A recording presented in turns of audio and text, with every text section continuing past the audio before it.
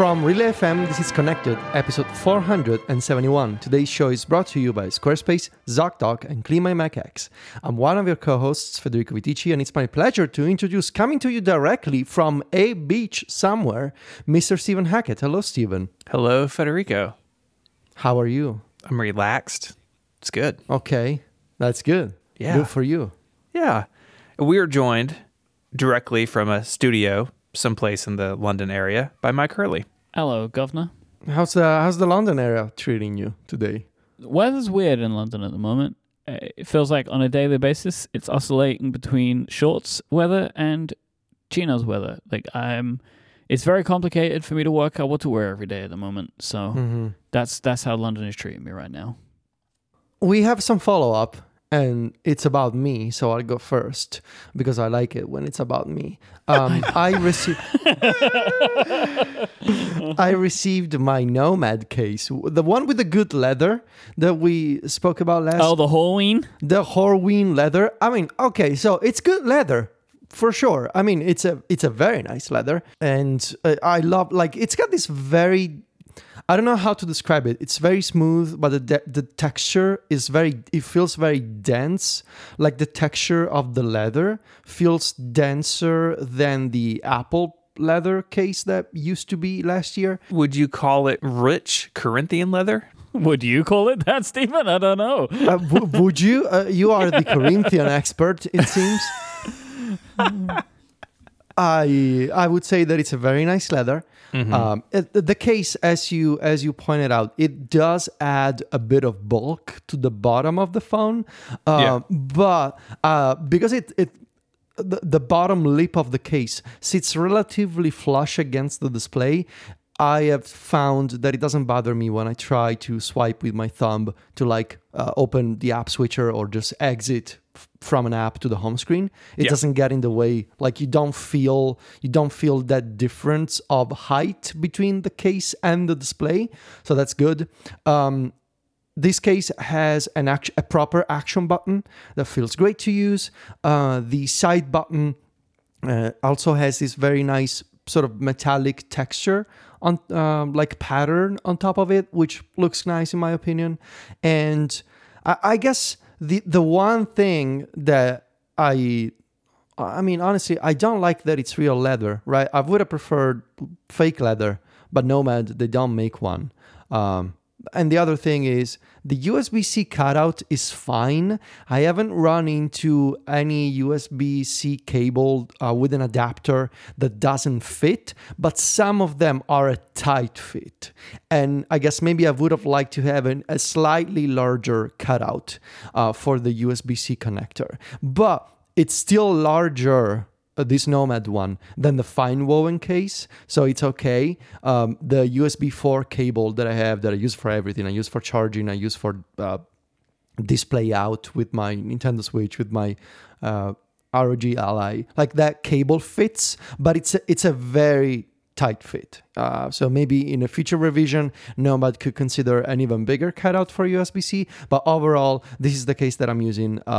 It's very nice leather. The action button works properly, and I can recommend it, even though it is not an affordable case. It's on the more expensive side. I've been really happy with it too, and I have not run into the port size issue, but I can see it. I mean, I'm looking at my case now. If you have a little bit bulky of a cable, but it is better than Apple's cutouts for sure. Yes, and it's centered on the bottom of the phone. What an idea. So I don't know if you guys have been seeing this, but people have been now sharing photos of their off-center iPhone cases. It's just all over the place. I don't know what's going on over there. But I've not seen that. I'm pleased that you like the Nomad. I agree with you. It is expensive. But if you want a nice leather case, that's 2 out of 3 connected hosts recommend it. I dropped my phone. I heard. A couple of nights ago, I was in the bathroom. I had my phone in my hand, and I don't know how I did this, but it slipped out of my hand, hit the tile floor, and kind of bounced. And it's done this thing, which is very strange, where it's kind of bent the titanium frame a little bit, in the top corner above the camera, and it's kind of like the curve that goes around? Mm-hmm. It's almost like flattened it out. There's a little. It's hard for me to explain, but I've made a small dent, and there's now a part of my iPhone next to one of the antenna lines. It's just a little bit sharp if you run your finger across it. That's terrible. I'm so sorry. Well, no, I don't care because it hasn't affected my phone's usability in any way, and I dropped my phone really badly on tile, and the screen's fine. Yeah. So. The cameras are fine. That's all I care about. I expect these things to get dinged up. If I didn't want them to get dinged up, I'll put them in a case, Mm-hmm. But very happy with the durability of the iPhone.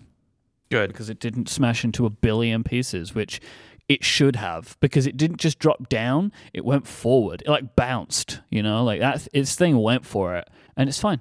But I dropped it. I just thought you should know that because I wouldn't keep it from you, Yeah. Yeah, who would keep secrets from their co-hosts? Yeah, I know. Exactly. I would never do that. No, me neither. That's not true, Federico. That's like, you very frequently start topics with, I have a surprise or I have a secret.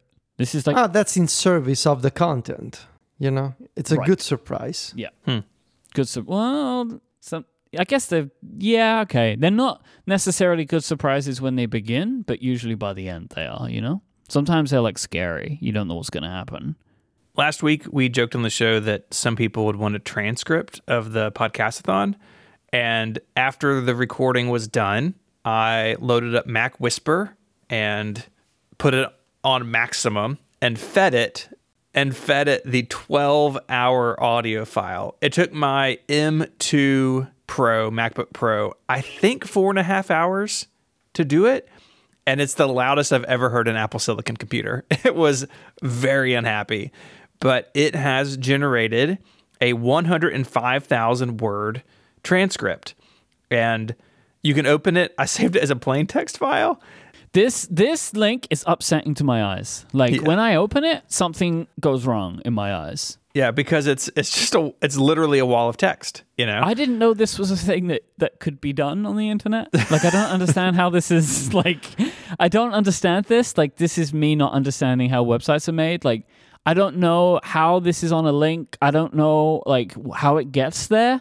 I don't get it. It's just a text file sitting on my server. So no, but why doesn't it download a file? Why do I just see the text? Yeah, I don't know. So you don't know either. I'm very confused about this.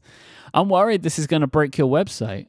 It is an amazing text document. I will say if you download it, BB Edit's the only thing that can open it without really struggling. I opened it in Byword and the poor thing can't scroll. It's just beach balling. But this is a wild document, and you should just go search for random things because it's a lot of fun. I'm going to pick out a random sentence and just read it. Okay. Oh, yeah, no. It looked like it had an end at the end. Nope, that didn't work. Hi, can you hear me? Do you understand? Laughing. Of the way. Where was it? What a beautiful day. Oh, yeah, no. It looked like it had an end at the end. Uh-huh. What a beautiful stand. Laughing. Don't go understand. Don't go understand. I don't want to go under the sand, Jason. It's coarse and it gets everywhere. Okay. Woo, good spin, wheel spinning, lip reading. All right, let's go. All right, okay. I'm just sitting here. Other people can sit. Mike, choose your partner. Jason, all right. You're too tired to move. I'll just let you know. I'm actually impressed. This is incredible. I'm actually impressed by the transcript picking up the sound effects, like laughing. Yeah, it knows what a wheel spin is. That's really weird, right? Yeah. Cheering, yelling, ball bouncing, upbeat music. Yeah. Later on, it has race car engine revving. Triumphant music. Triumphant music. I just saw that. Oval with claws. Hey, that's what lobsters are. That's it.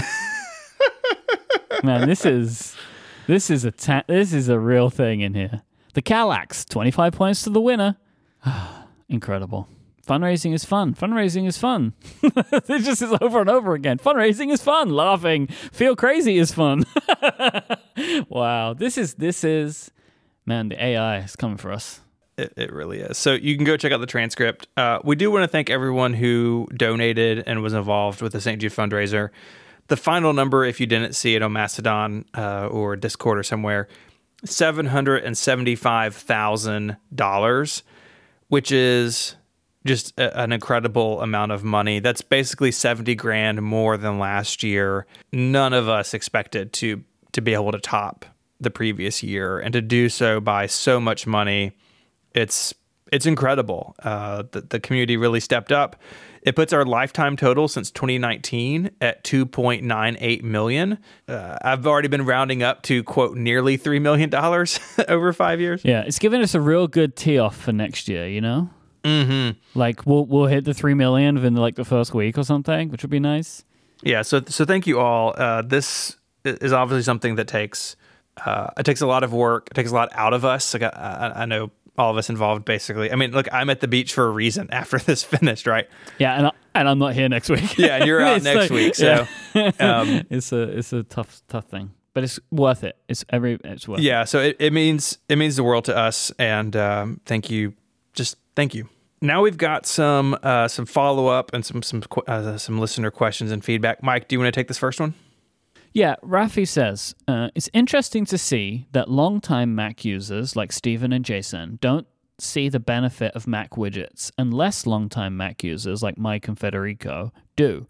Maybe it's related to old habits. I'm a Mac user since 1991, and when multiple desktops were introduced, I enjoyed having all of my important apps open all of the time in many different spaces. I added widgets to my Mac, but they're all hidden behind open windows. I would prefer if widgets were anchored to a specific desktop. Now, here's one. I have 2 points on this question. Like, I think there is something at play here, but I just want to say, for the record, I don't understand why Stephen is considered this long-time Mac user. I think me and Stephen have been using Macs for about the same amount of time, and I think Federico as well. You know why Stephen is considered, because he's an old soul. Old soul, yeah. Just because he has really old computers, like he hasn't been using them for 40 years. Let's put our cards on the table. I think when did you start using the Mac on a regular basis? Probably when I was. No, I know when it was. When I was 18 years old. What year? 2006, Mike. So yeah, Mike, you're my age. Yeah, 2006. Yeah, okay. So I've got about 5 or 6 years on you. And I started in 2008. All right, so. but that doesn't make you, comparatively, I think, that different. No, I'm closer to you than I am to Jason. Yeah. For sure. But if you combine those 5 years with the fact that he's an old soul, like it exponentially grows. No, I mean, I agree that Stephen and Jason are in the same bucket. I just wanted to be like, I feel like my credentials are being questioned here. You know what I mean? Like, I've been using the Mac consistently well, here's the thing. That was when I had my first Mac. I'd been using Macs since school too. Yeah. But I didn't own one. Like, my first Mac was when I was 18.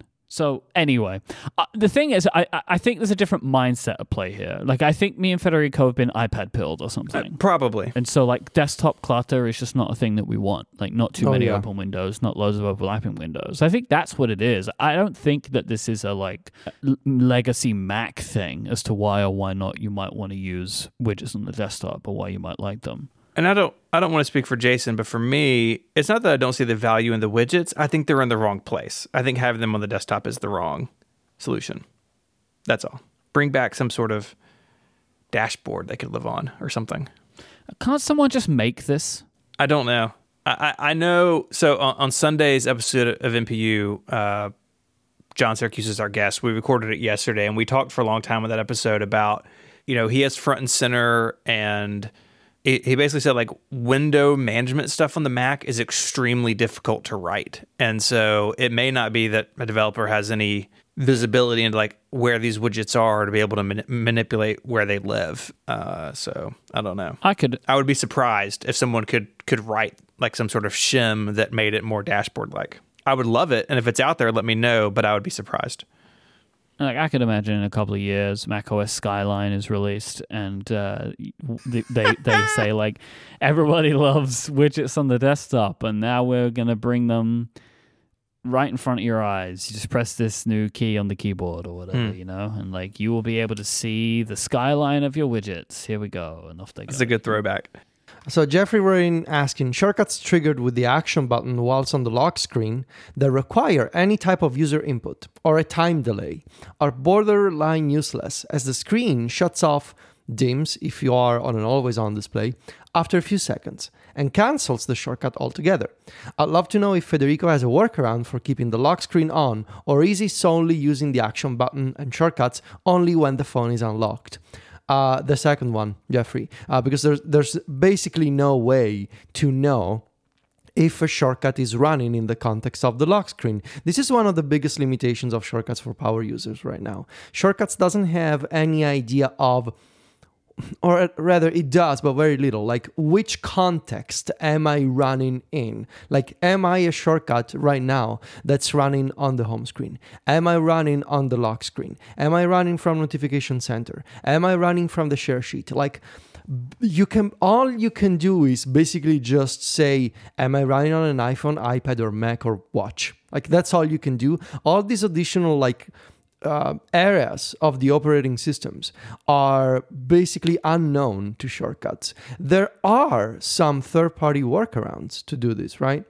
But even if you try the popular and free to download Actions app, it does have an action that I believe is called "Is iPhone Locked?"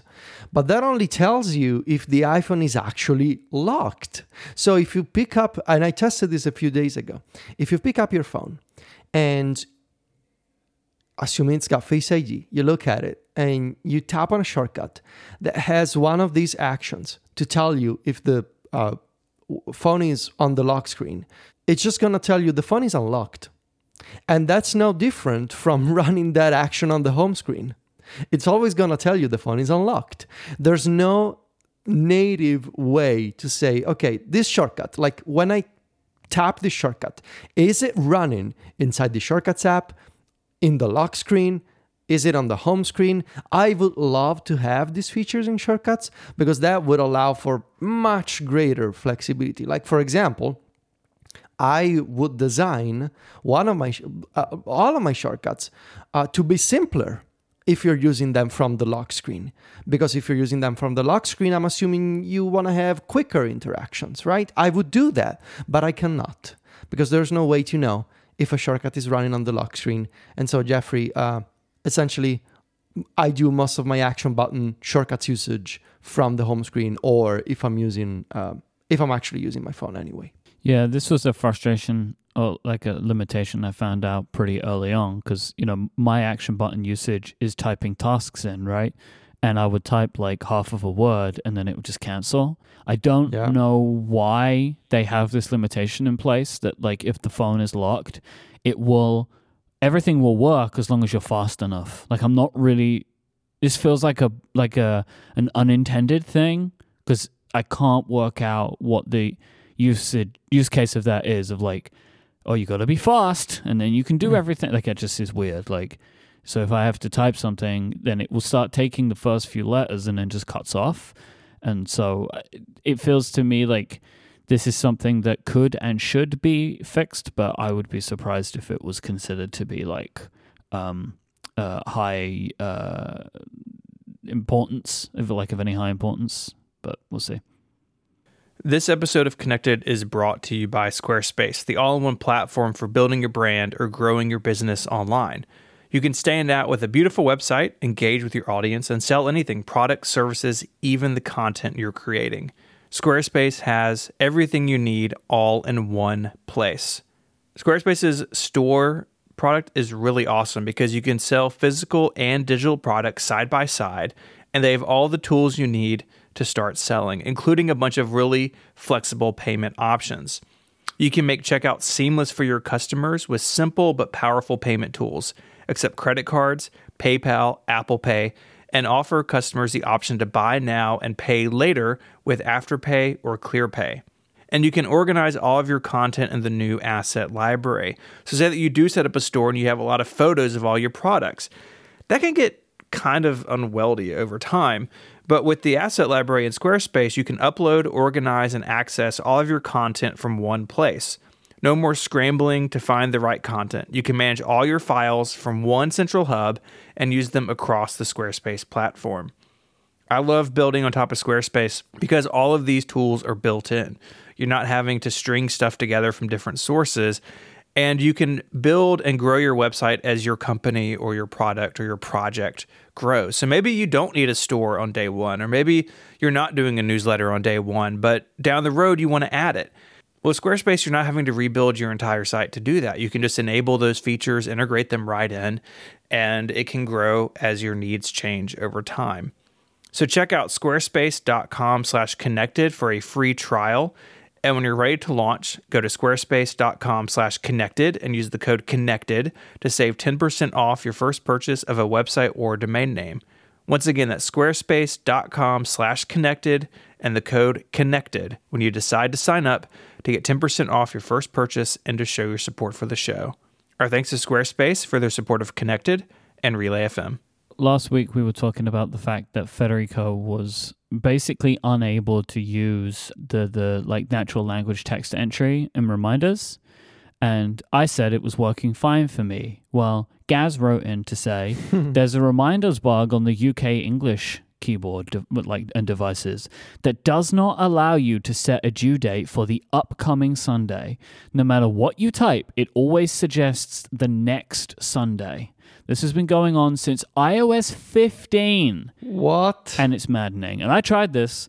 Like, if I, on my keyboard, try and do anything where I'm saying, like, this Sunday or Sunday, it always goes to the following Sunday. So, like, today is the 11th, and no matter what I do, it wants to put the task in as October 22nd, not October 15th.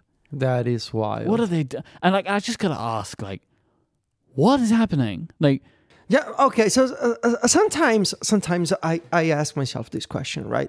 And I know that the answer is complex, but still, the answer is complex if you work at Apple. But you gotta, I guess what I'm trying to say is, if you work at Apple and you're listening to this segment, try and put yourself in the shoes of people from the outside. We look at this and our natural reaction is, and I don't blame ourselves for having this reaction, does anyone at Apple even test this? That's how I feel. That's how I feel with this specific thing. Like, because if this is a feature that you have, does nobody ever do anything on Sundays? Like, what is happening? I guess maybe they have a really healthy work-life balance. No, but like, it isn't work though, right? Like, Sundays is when I'm like, remember to buy this thing from the grocery store. Like, that's all going in reminders, I don't know, but yeah, this adds to the issues that I covered last week, and those issues have continued in Beta 2 of 17.1, Beta 3, which came out yesterday, and I guess we're going to talk about shortly. The bug is still there. Sometimes when I type in a natural language date, it just randomly assigns another date. And because of these problems, I mean, I had to be realistic. As much as I love reminders and all the new features and the UI changes in 17, for now, I had to move back to things as my task manager, because at the very least, like, it lets me add proper dates and reminders to stuff. Because one of the reasons that I think this is so complicated, or is such of a detriment to reminders, is adding a date and time to a reminder is overly cumbersome. Yes, it takes way too many taps. Why do I have to hit a toggle switch first? What is that? Like, what is going on? And so, but this isn't an issue if you have good natural language input, which I think every to-do app should have good natural language input. And to me, that is like pure table stakes of what it is to be, I think, an app that requires any kind of text entry like this, like your calendar apps, to-do apps, all of this kind of stuff. Yeah. If it just doesn't work, that is wild. There are a couple of third-party apps, InstaRemind on the Mac and Remind Me Faster on iOS, that basically are a natural language process layer on top of reminders. But I agree with you. It's too fiddly, especially on the Mac. And there's things on the Mac you can't do on iPhone and iPad easily. It's so close to being good. And I mean, I used reminders all summer, and I'm back on Todoist because my spouse does not like reminders at all, and we have a couple of shared lists, and I'm fine being a Todoist. But it is frustrating because reminders, like, it's right there on the edge, but it feels like a lot of the clicking around and toggles and checkboxes you need it just feels like it wasn't designed in 2023. It's like they're bringing forward this old design year after year, and I wish they would take some time and really look and see where the market is and try to help move things along, because it is really clunky in a lot of areas. Yeah, I'm still going to use it for what I wanted to use it for, which is like for a better way to manage house projects with a shared list and not be in my typical to-do app. I don't want to cross the streams, and it's going to be fine for that, but this is not a tool that I would want to rely on for work if I can't easily or even accurately enter due dates. Like, I would never trust that the due date was correct, and I'd have to check it every time. Like, and that would be too annoying to me to do. Because then it makes you think about it, and you're not supposed to think about it, right? The whole point of these tools is that they become a way for you to reduce the noise in your mind. And if every time I'm adding a task, I'm unsure of whether the task got added to the right place, like, or the right day, that would just be too stressful for me, really. Just a shame. This is the podcast where we have, over time, asked the question, hey, Spotify, where's that lossless audio you promised? Yes. Spotify Hi-Fi? Well, boys, let me tell you about what I think is incredibly named Spotify Supremium. I love this product name Supremium passionately. Like, this is genius. Someone deserves a raise for this. I think whoever came up with this name, they deserve to get 1 year of all of the increased fees. It's good. It's so good. It's like, is it super? Is it supreme? Is it premium? It's all of them. Exactly. Well, it's like this. How do you go higher than premium, right? Supremium. Incredible. Yeah. I wished that I had a members show to call Supremium. You know what I mean? Like how we did like Plus and stuff like that. But like we just don't. I don't know if we have any that could fit. But who knows? Maybe it's going to be connected to Supremium. Anyway, so Spotify Supremium will have lossless audio. Okay. Audio books, so an amount of audio books. Premium gets this. I don't know if it'll be the same amount or more. This hasn't actually been officially announced yet, I don't think. AI playlist generation. I don't really know what that means. And some playlist mixing tools to adjust songs for like tempo, mood, that kind of stuff. The last one I don't like. I don't like the sound of they're gonna basically although I guess there are. Federico, this is like Beats Music or something. This feels to me like I want a playlist of the yeah. That's the third one. The fourth the AI one, playlist generation. The third one is Beats Music. Like, give me a playlist. Like, the fourth one, playlist mixing tools to adjust songs for tempo. Like, does it mean that it's like, is it going to change the pitch and tempo of songs? No, I don't think that. I just think it's like, it is creating a playlist with songs of a similar tempo. That's how I read it. In that case, it's awesome. Okay, I can't imagine they're going to adjust music. I mean, no, because who knows? There's a whole culture of people listening to remixed. Like, have you ever heard of like Nightcore versions of songs? No. Yeah, it's like a whole thing of like, especially younger folks listening to like slightly different versions of songs that are sometimes more electronic, and it's like they spend hours on YouTube streaming them, and yeah, so I thought it was that, but it makes more sense to that it's just like, yeah, we're gonna put together a playlist for songs that have the same mood or tempo. That makes more sense. This package, it will cost $20 a month, which is but it's Supremium, very expensive for a music streaming service. I think that's twice the price of premium. It is. Yeah. That's quite pricey. I do want to touch on the audiobook thing just for a second. They did announce that premium members will get 15 hours of audiobooks a month, which just seems like a weird way to measure audio. And I'm not an audiobook person, so like maybe this is how everybody does it. But what if you're listening to a 16-hour book and you get to the end, it's like, oh, I have an hour left, and you're cut off. Well, then you pay them.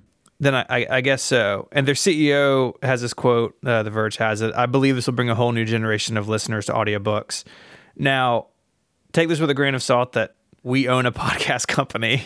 Spotify did not do well in podcasts. I mean, they have now a growing base, but in terms of purchasing podcasts and content, they, I think, blew that pretty badly. I'm just very curious to see this. Like, I can't imagine they're going to get into audiobook creation. I think they've learned their lesson probably about, hey, we're a streaming service, we're not a content platform. But it also feels a little bit like they're still trying to get spoken word into Spotify, and they want to be the app that all of your audio is in.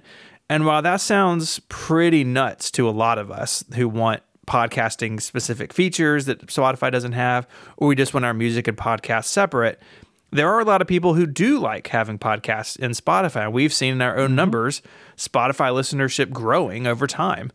And so them moving into audiobooks, at least in this new way, I think is going to be really interesting to keep an eye on, because Audible, which is owned by Amazon, at least in the US, is basically the platform. And can Spotify take some of that? Like they've taken some podcasting away from Apple. I'm just fascinated by this move, and I'm going to be watching it very keenly to see how this goes for them over the next couple of years. I think it will work fine because people get it as part of their plan, right? So like you might be, like I think it was Ben Thompson who was talking about this, and he said, like, imagine you're listening to a podcast and as an author, and then Spotify can just give you the book, right? Like, go listen to the book. Like, that's quite a compelling thing, I think. Like, I'm sure there's many ways that could expose itself. That was kind of interesting to me. But I agree, it is funny that it's like this 15-hour thing, like, and then you have to do something about it. But like Audible is also weird, right? Like Audible, you pay them monthly and you get credits that you can spend on books. Like there's all this just like strange ways in which audiobook stuff works, which I'm sure is all related to some kind of publishing agreement thing. But yeah, this is part of their overall package for Supremium, which, obviously they have spent this whole time trying to work out how to make lossless audio available in a way that competes with free. Like when Spotify announced Hi-Fi, Apple hadn't announced lossless music audio for Apple Music. And Apple doesn't charge more for it. It's just built in. Exactly. It's just built in. So now if they're going to do it, they can't just be like, hey, here's this and it's $20 a month. Like they have to make a package. I would say as a package without all of the details, like we don't know if you get, and I expect you do get more audiobook hours or something. It's a pretty decent package for like a Spotify super user, but I think that is quite an expensive price for a service like this.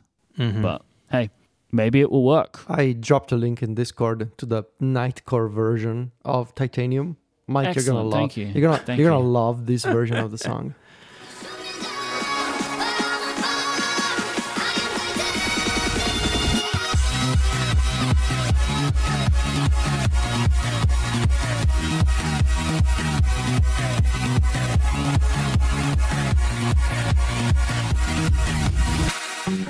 That's essentially what you can expect from Nightcore covers on YouTube. This is faster. It's faster and the pitch is higher. Yeah.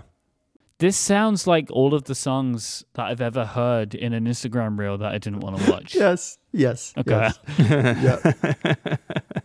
We talked in Connected Pro about wireless CarPlay a little bit more, but my phone is named ISMH Titanium with the I and the A, like so a bunch of I's and A's. And the truck shows like, connecting to, and then the phone name. And so I had to explain that to a family member the other day. Like, why is your phone called that? The way to explain it is you just go, hey Siri, play Titanium by David Guetta. It's true. I should have an automation that when my phone connects to CarPlay, it plays that song. Mike, there was a report out about the refresh rate of the Vision Pro headset, and it seems like it could be good news for you living in the UK. Could you explain this to us? Yeah, so previously Apple had spoken about the fact that the headset would max out at 90 hertz. Like that's what they were, it's like 90 frames per second, basically. That's what they were suggesting developers target. But I'll read from, this is from Mac Rumors. This post was written by Julie Clover, and the quote is, "Code found by M1 Astra confirms that the maximum Vision Pro refresh rate is 100 Hz, but 100 Hz is a mode that only activates to compensate for detected 50 Hz flicker from artificial lighting. Thank you, Apple." This is my concern, because sometimes when I use the MetaQuest Pro, which by the way, don't I feel great about buying that. There was a very long shelf life for that product. Yeah, definitely not the 3 kills it, right? killed by anything else. Yeah, it effectively has one difference over the 3, which is the eye tracking, which I do actually think is really important for like meat and stuff. But yeah, oh boy. Anyway. But sometimes I would get like the flickering from the overhead lighting that I have. Please stop writing into me to tell me that I shouldn't have it. I don't like it either, but the room is very big and leave me alone forever. I would sometimes, the lighting would flicker. And this is an issue I've had with other Apple products, like my studio display has had this issue for a while, where I would be on a call with someone and the camera would just be freaking out because it's affected by the overhead lighting, which is 50 Hertz here, not 60 Hertz. It's just the way lighting is. And I was worried that the Vision Pro would have this problem. So I am really, really happy to hear that they have considered this and considered it specifically for this use case. Because my concern was that I would turn it on and it would be like some kind of rave in my eyes, which would not have been a good experience. So I'm very enthused about this. How's your studio display camera doing? So it's been on and off, which is the most frustrating thing. For a while, I couldn't use it at all because every time I turn it on, it would be just flickering and like tripping out. Then it was okay. Then one of the macOS settings things fixed it. Then it stopped working again, or now it's like intermittent. Sometimes I would turn the camera on and it would adjust to the lighting. Sometimes it wouldn't. I have actually found an app, a Mac app called Webcam Settings. Oh, this app lets me change the refresh rate of the camera from 60 to 50. An app lets you do it? Yes. I don't know how. An app who quotes 2012 episodes of podcasts as reviews. Well, also, I mean, take a look at the this was last updated 3 years ago. Uh-huh. Firewire camera is not supported. That's a bummer. If you are using an external webcam, you get tons of settings with this app, right? Like you can change brightness, contrast, hue, sharpness, gamma, zoom, pan, tilt, loads of stuff. All of that doesn't work with the studio display, but changing the refresh rate from 60 to 50 does work. And so now every time I have this app open on my Mac, it fixes the problem. I hope that the Vision Pro team can send a note to the studio display team and we can just have this taken care of for good. So we spoke last week about the work that I'm doing on version 2 of multi-button, which is going well. And one of the things I'm doing is adding support for sort of contextual actions inside the app you're currently using. And I urge the developers to come up with ideas for shortcuts that perform something specific while you are using the app. As soon as like we recorded this on Wednesday, and the Highlight folks had already come out with new actions for the action button that do exactly what I meant. So in the latest version of Highlight, you can install this shortcut that, unless you use multi-button, of course, this will take over all the other shortcuts you may have configured with the action button.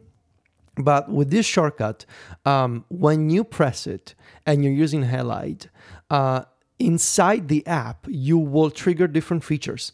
You will be able to switch between lenses to control your exposure mode, your focus mode, your resolution, the capture mode of the app. And I think this is a very clever idea to add a physical contextual control to the app that you're currently using. These actions are all based on the latest shortcuts technology, the app intents that any developer can use. And it's just a great example of tying a physical control to something contextual to the app that you're using at the moment. And is exactly what I meant last week. So far, I have 2 examples of apps that have this sort of support in shortcuts for performing something based on what you are doing inside the app. Hell ID is one, and the other, as I mentioned last week, is Things, which I have been using with my action button. So it's very nice when I am in Things.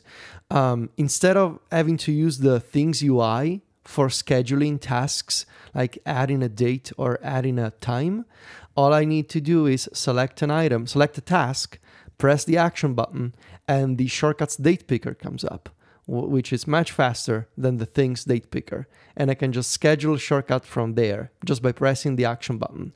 And that's what I hope more developers will implement with shortcuts. Like, come up with actions that do something based on selection, based on what you're doing in the app. I don't know, take a look at what Things is doing, what Hell ID is doing. I truly believe this is the way to go in the future. This is very cool, very interesting. I would love to know, like, after a while, I'd love to see if other apps do it, and I would love to know if people are using it.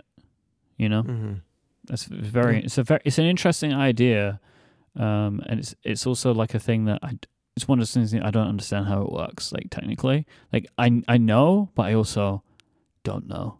You know what I mean? Like, why doesn't it just keep opening the app over and over and over again? Because the app is open. But like, yeah, I just don't. How do they trick the system? No, it's not a trick. See, that's the thing. It's not a trick. And I think a lot of people were, when they saw this, were like, "Oh, good luck getting approved." They're like, no, this is just using the native Intents framework, and the Intents framework is telling app perform this, and if the app is in the foreground, that action is gonna get performed in front of you, but there's nothing like. It's not a workaround. It's not like a private API, which I've seen people suggest. No, it's not. It's just typically you're used to using shortcuts actions while you're doing something else. Like you are on the home screen, you are in a widget or something. Here, it's doing the same thing, but in front of your eyes. Yeah, I think the bit where it trips me up is like the first time you press the button, it doesn't open the app and perform the action, does it? It just opens the app. But then when you press it a second time, like when the app is open, it then performs the chosen action. Yes. Like, that's the thing that I can't get my head around, like how that is happening. This episode of Connected is brought to you by ZocDoc. Have you ever been on the look for a new doctor and you ask a bunch of people for their recommendations? You want to find a doctor who gets you, listens to you, and makes you feel comfortable. Finally, after weeks of searching, you find the one.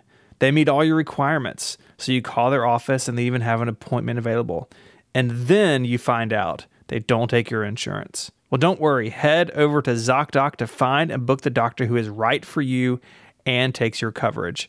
ZocDoc is a free app where you can find amazing doctors and book appointments online. We're talking about booking appointments with thousands of top-rated, patient-reviewed doctors and specialists. You can filter specifically for ones who take your insurance, are located near you, and treat almost any condition you're searching for. These doctors all have verified reviews from actual, real human patients, not bots. The average wait time to see a doctor booked with ZocDoc is between 24 and 48 hours. That's it. You can even get same-day appointments. Once you find the doctor you want, you can book them immediately with just a few taps, so no more awkwardly waiting on hold with a receptionist. I think ZocDoc is an amazing product. Whether you've moved, have something new going on, or just looking for a change, it's a great way to find a new doctor. You can do it by heading over to ZocDoc.com/connected to download their app for free, then find and book a top-rated doctor today. That's ZocDoc, ZocDoc.com/connected. Our thanks to ZocDoc for their support of the show and Relay FM. It's spooky season around here, and so I bring two mysteries to the show today. Mystery number one. Oh, no. What's going on with Find My Alerts? My Find My Alerts are going wild right now. Everywhere I go, I'm forgetting things. But do you know what? I'm not. They're in my pocket or they're in my bag. They are going off left, right, and center. I've been seeing a lot of people talk about this in our Discord too. My favorite one yesterday, where I was listening to a podcast on my AirPods and my watch told me, "Where are your AirPods?" It's like, they're in my ears. That's where they are. It's very strange. Yep, I have the same problem. So it's almost like my AirPods are having an identity crisis or something. Like they say, "I'm lost." No, you're not. Like, no, I don't know my purpose. no, you are in my pocket. Everything's good. You're in my pocket. I have Lightning. Where's I don't have USB-C. What's by the way, on? no. Actually, by the way, I got the USB-C AirPods. I forgot to tell you guys. I just figured, you know what? I'm gonna want them when the Vision Pro is out. Might as well. Do you know why I didn't get them yet? I might do them for the Vision Pro. Well, I will do them for the Vision Pro. The reason I didn't get them yet, I never plug I very, very rarely plug my AirPods in. I'd put them on a MagSafe charger. That's how I charge them. That happened to me one night, like a couple of weeks ago, and I was like, see, now I cannot plug them in anymore because I removed all the lightning cable from the house. And so, that's why I got them. But yes, these alerts... I guess my issue there is traveling, because at the moment, and I don't plan on a MagSafe traveling setup. It's just because it's just going to take too much aggravation. I might do it later, but I'm not planning on it. So I'm going to have to keep carrying a lightning cable for when I'm traveling. I guess I'll ask actually connected listeners, if you have good MagSafe charging traveling options, go to connectedfeedback.com and leave me some suggestions, and maybe we could talk about them in a future episode. But please mention they gotta be MagSafe, because otherwise people are just gonna send you a bunch of Qi chargers. They're like MagSafe compatible. Well, I don't. Do you want MagSafe compatible? Or do you want proper MagSafe? Like official MagSafe. Doesn't need to be official MagSafe, but MagSafe compatible. So like it's gotten the blessing. I would like the blessing. Now you're gonna get a lot of recommendations. Yeah, but that's okay though, right? Because what I want is MagSafe compatible, right? Like that's good. Like that is that what I'm saying? Like I want the one where they're getting the full speed charging. Yeah, then you want MagSafe. Okay, because sometimes they're not MagSafe pucks, is what I mean, right? They're like. The Anchor Cube doesn't have a MagSafe puck like the Apple one, but it's MagSafe certified. Yeah, I want the full MagSafe certification. That's what I want. Okay, all right, cool. Yeah, because that also lets you use the standby remember my charger feature. Yeah. I want all that. Even if it's just like you have a thing and you've put 2 MagSafe pucks in it or whatever, but it's like a thing that you like, you can send me that too, even if I have to supply my own MagSafe chargers. Second mystery. Okay. So I saw this on 9 to 5 Mac, and then I've been seeing every single day for the last 3 days. Every single day for the last 3 days, I have been seeing people post in the Relay FM members Discord that their iPhones are turning off overnight. And the way that they know this is they try and unlock their phone in the morning, and it wants the passcode. Then you go to the battery section of your iPhone, and there is a gap in the charging. Oh. So what it looks like, I mean, like, I don't think anybody knows. Like Zach Hall wrote about this in 9 to 5 Mac. I don't think people know that the iPhone has actually turned off, but these are the 2 things that are happening. And every day in our Discord, for the last 3 days, people have been posting this. There's also, as you can imagine, a big post about this on Reddit, where it's like something's going on with the phones, and they're either turning off, they're rebooting, or they're doing some kind of weird, like, don't ask us about charging kind of thing. So there's 2 mysteries going on right now, boys. I think there's ghosts in the iOS. It's Tim Cook visiting you at night, just randomly shutting off your phone. It's just like, let me turn this off. And you wake up and you got to put in a passcode. This is weird. I assume it's some kind of bug. The phone is not supposed to reboot on its own. So I'm sure this is a random bug that will get fixed at some point. Interesting mystery, though. 2 mysteries. Spooky season. You got to have your mysteries in spooky season. 17.1 beta 3 is out. We're on weekly betas right now, right? Like they're going bananas over there. Weekly releases, yes. There's been a bunch of changes. The action button now detects if it's in your pocket, and therefore will take longer to activate when you're pressing if you don't take it out of your pocket. So we'll reduce accidental touches. I say if they're in there and they're fiddling about with the action button, give us a double tap. Yeah, now do that. Like now exactly. Do double tap.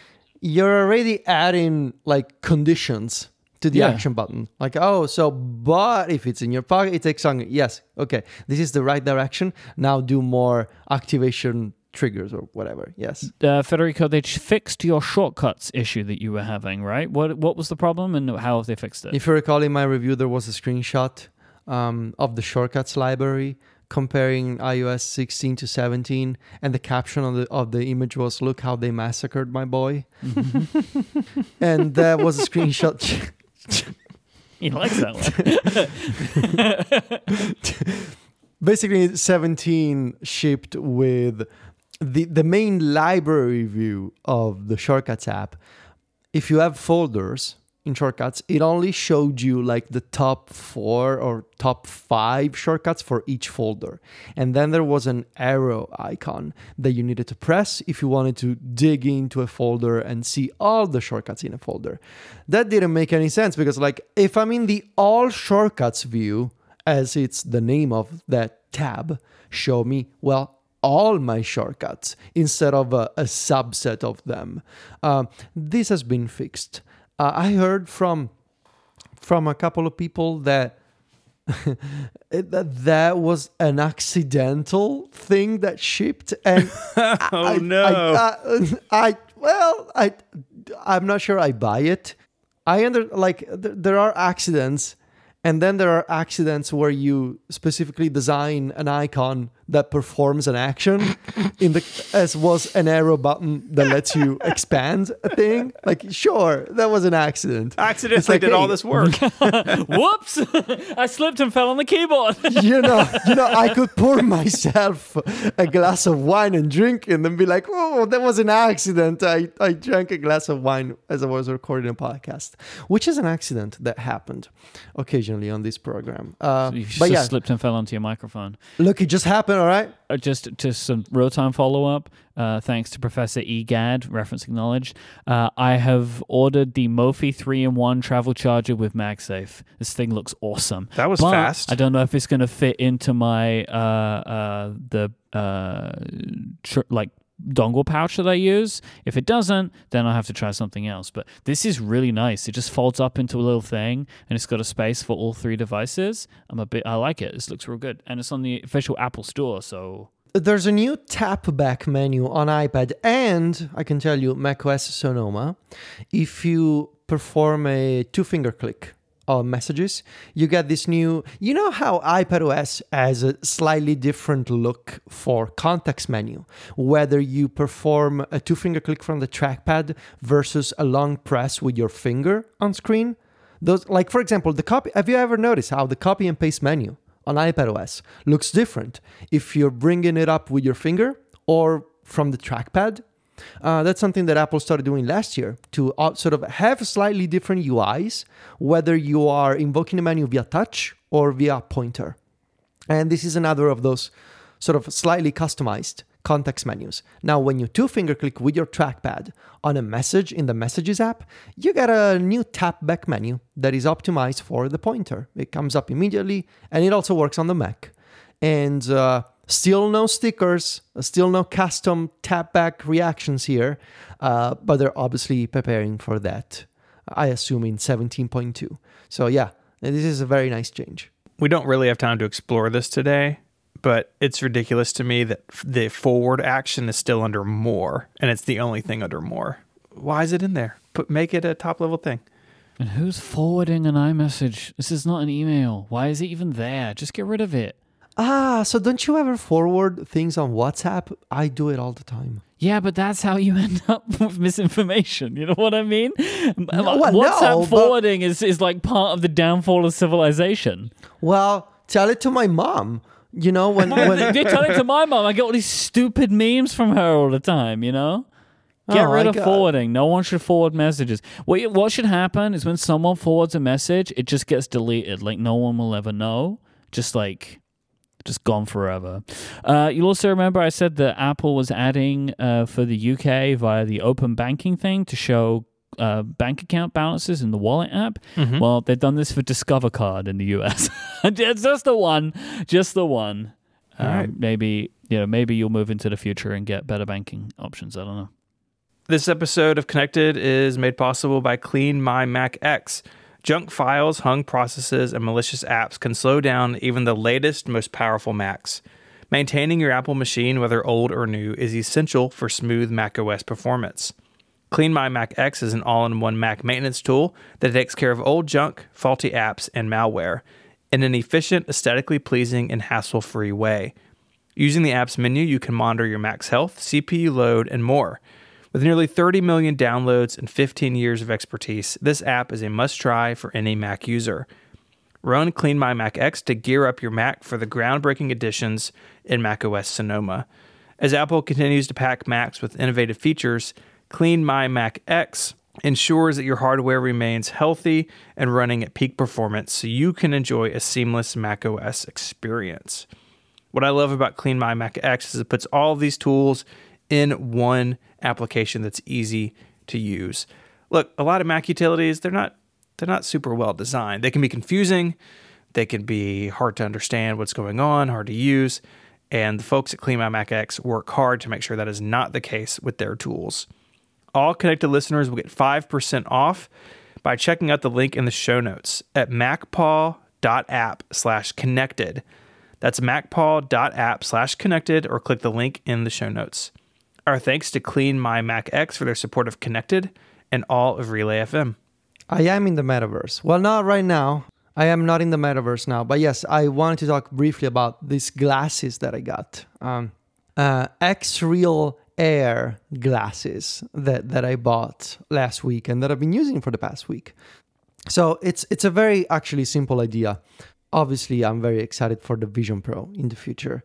And I wanted to get a very, very, very little taste of what working with a display in front of my eyes could be. Now, these glasses, they are an extremely simplified version of what a real Vision Pro is gonna be. It's not even an approximation of what a Vision Pro will be. These are just glasses that you put on and they project a display in front of your eyes. These are literally USB-C glasses that you can use with any computer or video game console that has a USB-C video out port. Mm-hmm. That's it.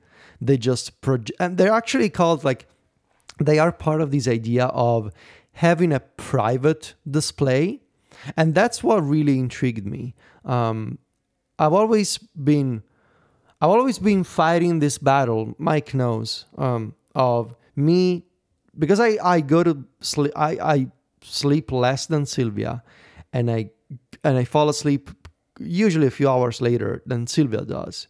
And I've always been fighting this battle of whatever display I'm currently using in bed, whether it's my iPad, or maybe I'm watching something on TV, or maybe I'm playing with my Nintendo Switch, I always end up disturbing Sylvia somehow because she's very sensitive to light sources in the bedroom. Yeah, didn't we talk about a neck-mounted iPad thing at some point? We did. And there's also been the portable screen. The lengths this man will go to play video games in bed, they are like unrivaled.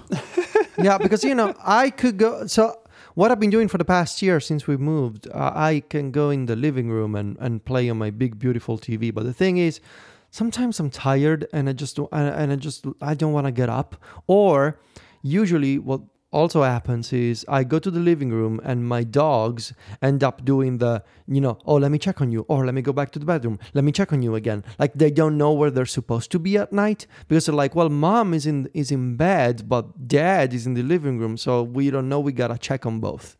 And they start doing this dance. And I'm like, and I tell them, go to sleep. And they don't understand. So it would be preferable if I could play video games in bed, but I also don't want to bother Sylvia.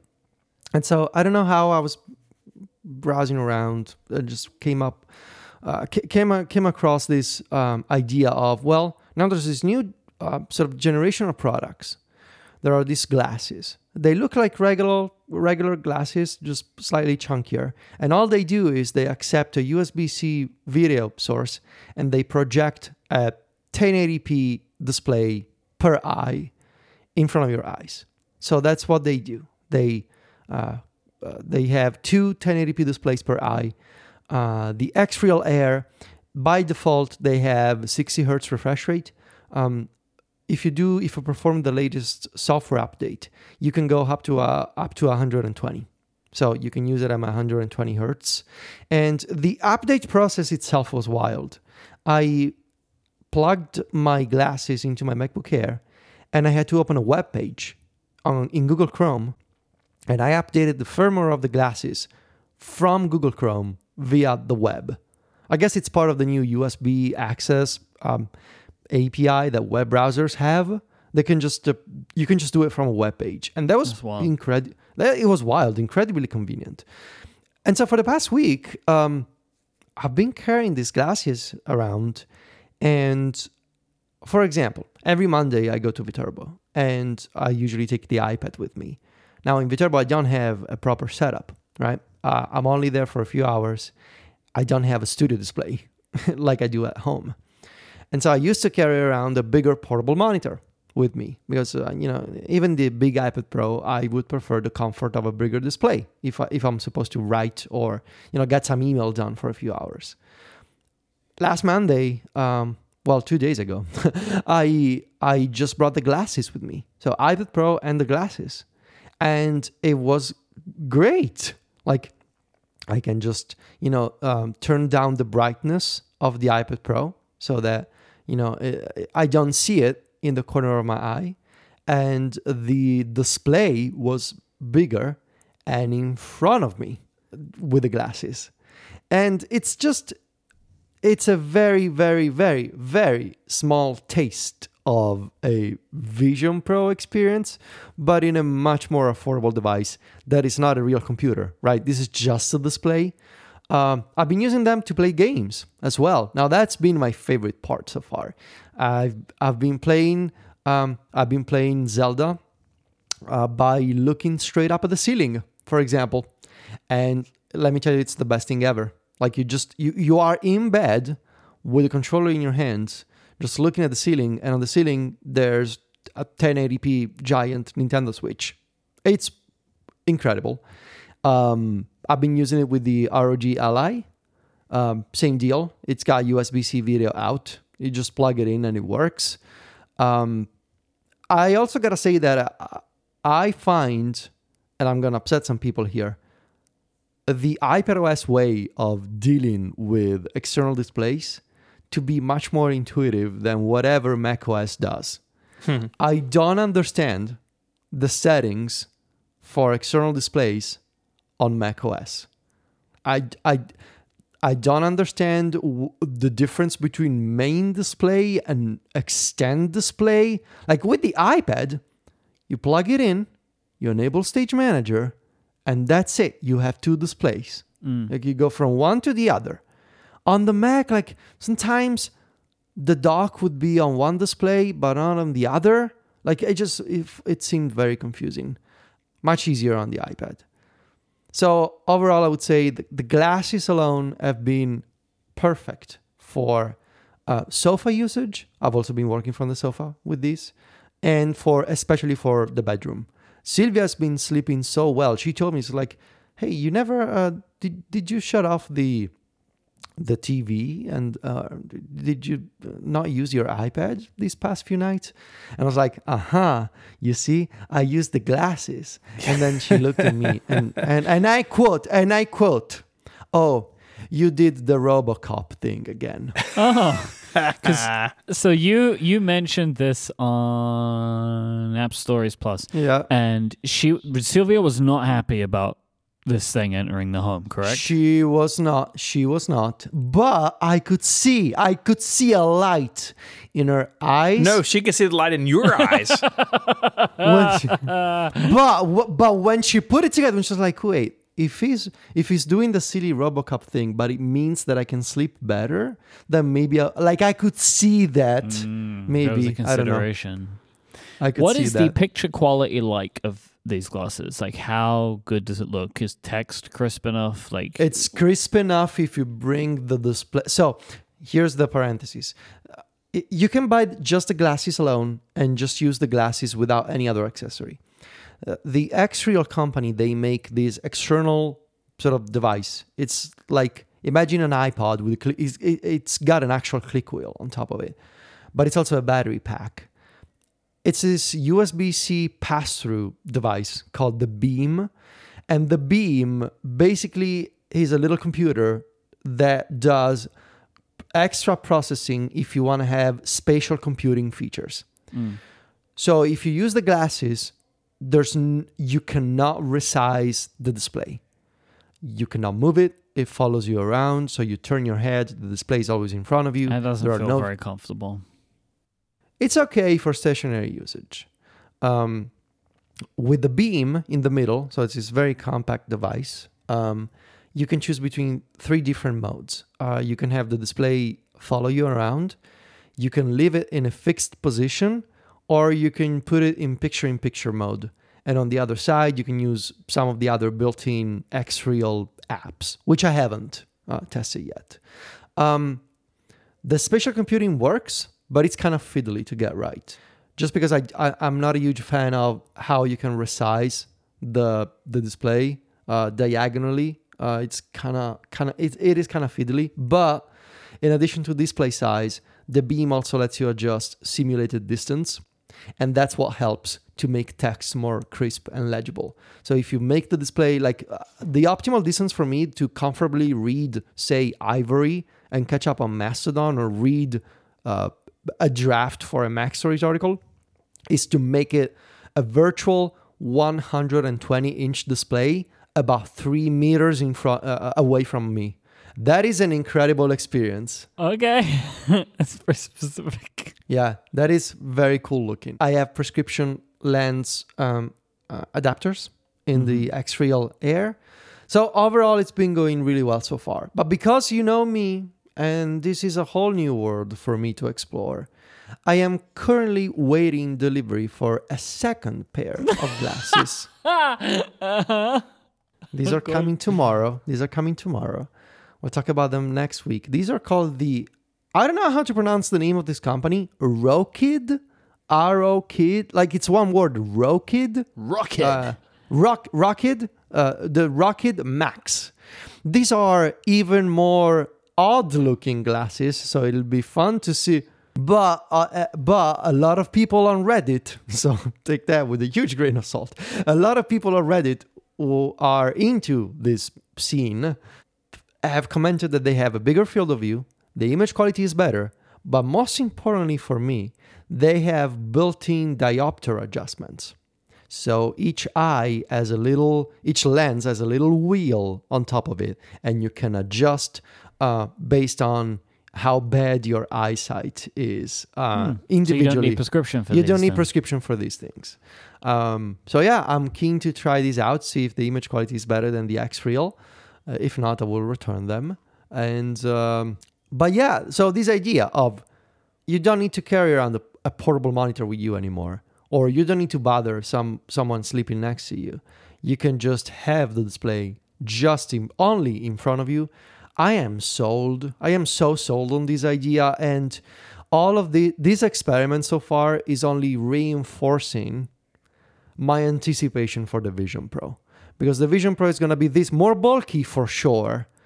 I understand that, but also the image quality is going to be way better. I know because I've tried it, and this is just an appetizer, if you will, for a few months until I get the real thing, and that's going to be awesome. But I wanted to check, hey, are you still excited about this idea of having a monitor in front of you?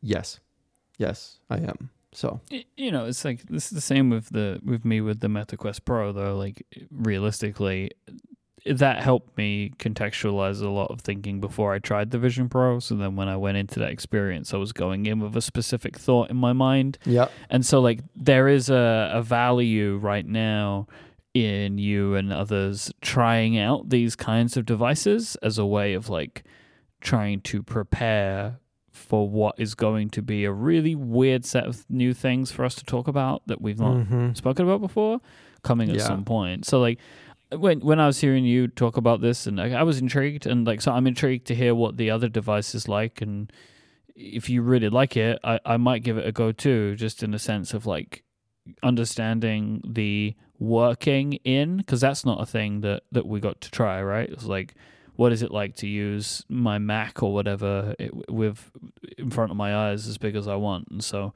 that is intriguing to me. So I look forward to a secondary review next week of the Rocket Max. Rocket Max. Yes. Rocket Max. These product names are amazing. X-Real. Because they used to be called N-Real, and I think they renamed it to X-Real because it's got XR in the name. Oh yeah. Yeah. I mean, X is a cool letter.